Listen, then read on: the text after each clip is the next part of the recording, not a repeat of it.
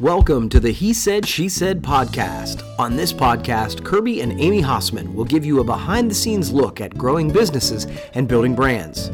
Now, here's He Said, She Said.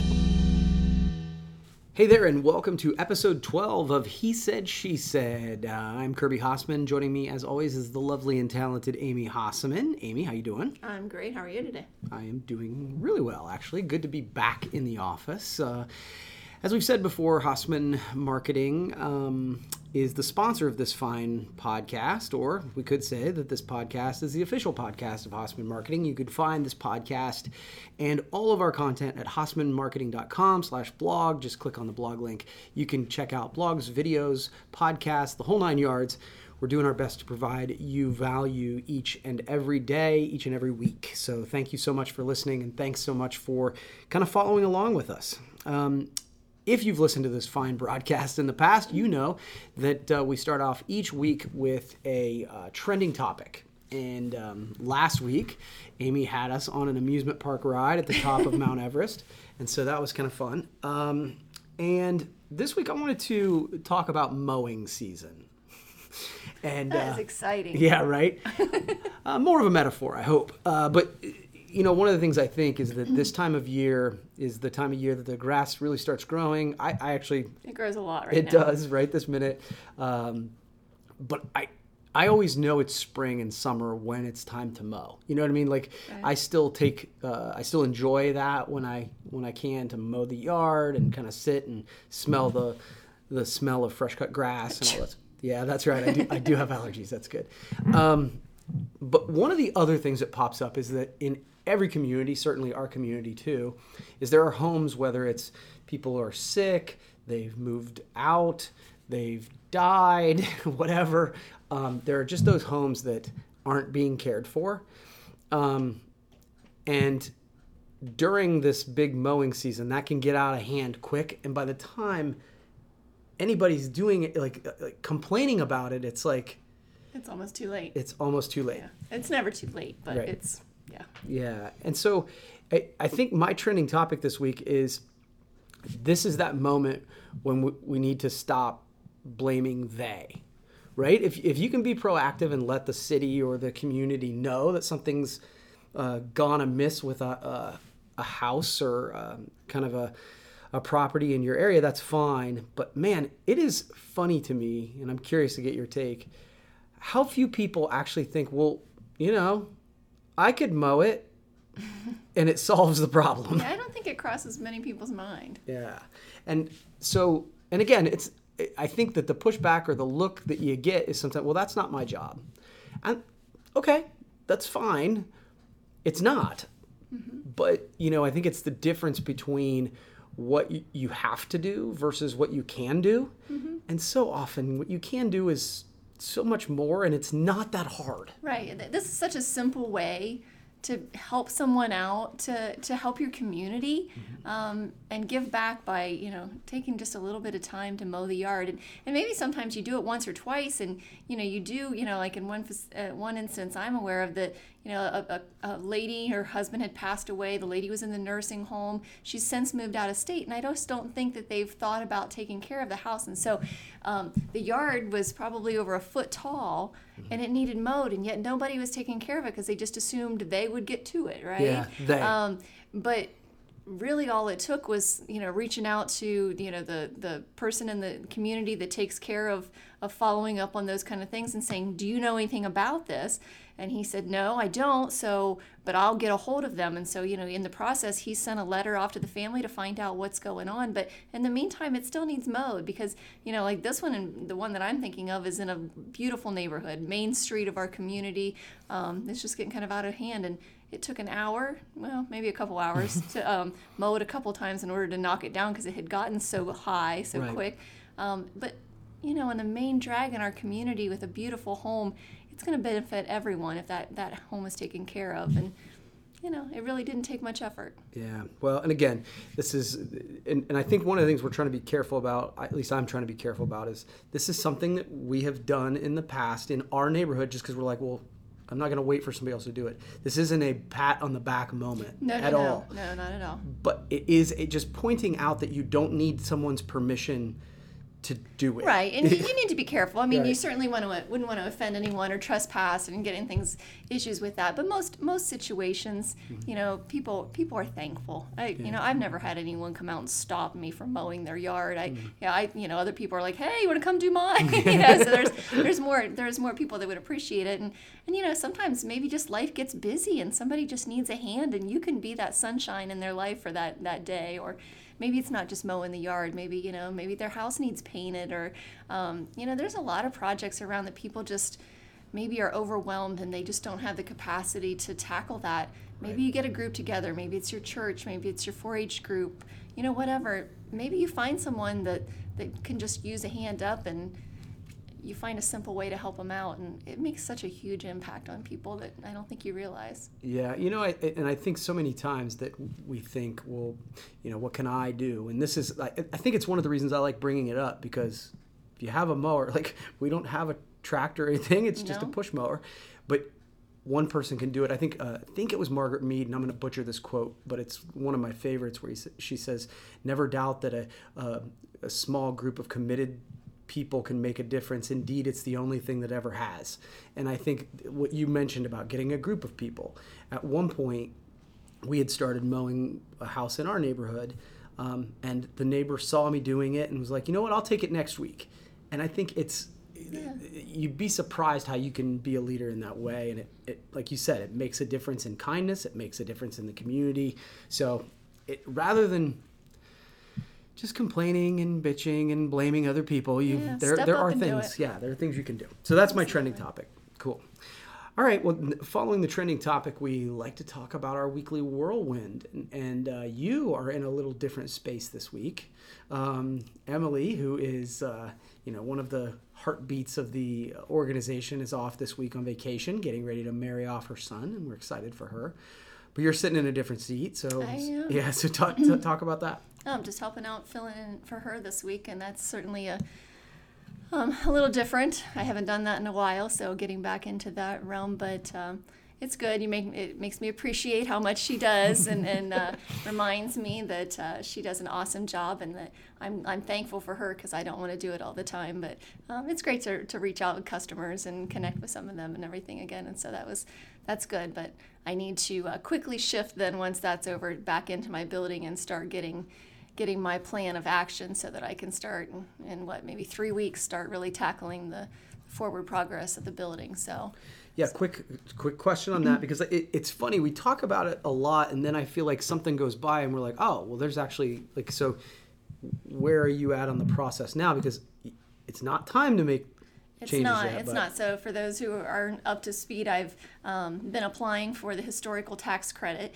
Started that process in January, and I have been working on getting that done. There's been multiple revisions and everything in the process.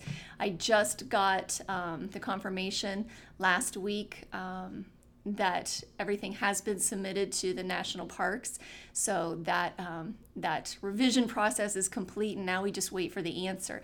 And I haven't been able to do anything forward progress wise until we hear back from them, because they want to have everything approved through them that we do.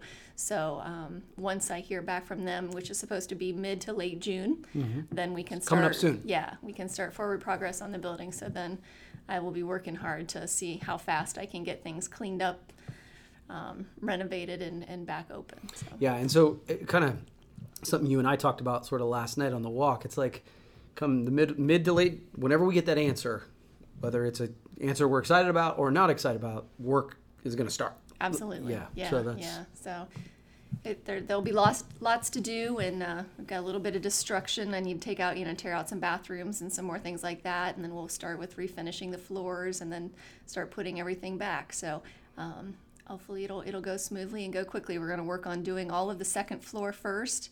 There's 7 apartments on each floor, so we'll kind of do a mass project as far as do all the painting, do all the bathrooms, and just see how fast we can get them back up and running, and then we'll move all the residents that are on the 3rd floor and have to do the 3rd floor then once we get the 2nd floor complete. So I'm super excited, but yeah, it's a lot. It's a lot to tackle. It's a little overwhelming.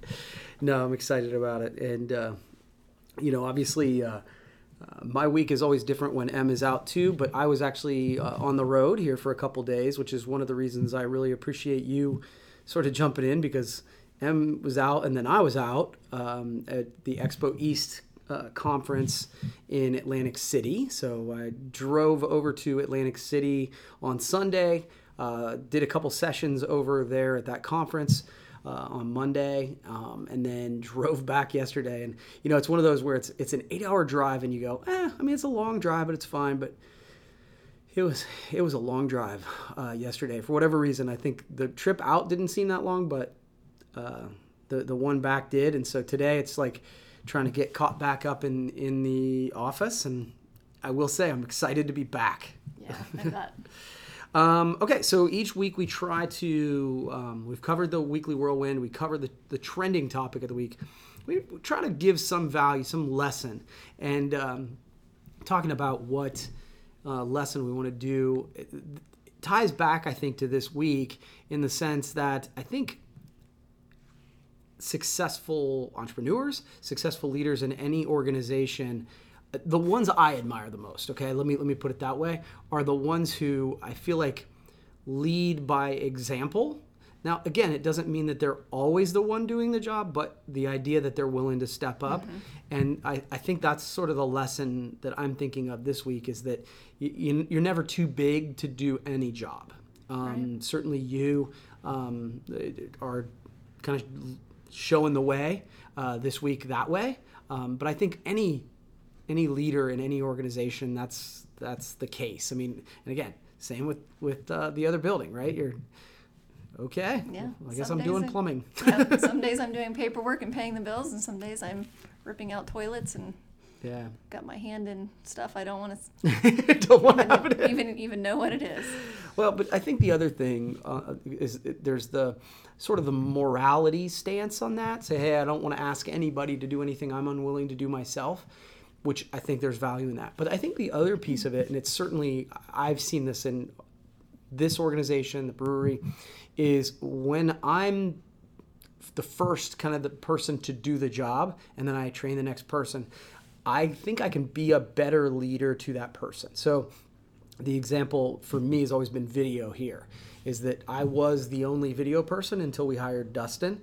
And I think because I was the person with hands-on shooting and all that stuff, not only Dustin was great, so are Josh and Justin, at taking critique, but he was super open to it. And then if he was stuck, I was able to give different perspective just because I'd sat in that seat. Not only could I make a suggestion, but I knew how hard the suggestion was going to be. Right. Right. And I think that there's value in that as a leader in an organization. Absolutely. And I think you've done that as well with the when we lost a couple times ago, when we lost an employee that was in Emily's position now. Mm-hmm. You did that position for 2 or 3 months while we were in the process, and that was kind of on purpose so that we can see really what that job was entailing, how much could be.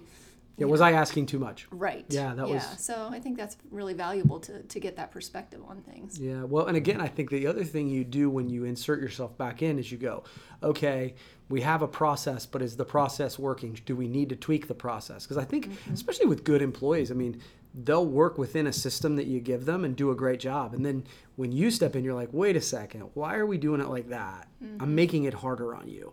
And so occasionally doing that, I think, can be super valuable. So the lesson, I guess, is don't be willing to get your hands dirty, and there's no job that's beneath you if you're trying to build something, in my opinion. So cool. You mean don't be willing? You said, I don't think you meant it that way, but okay.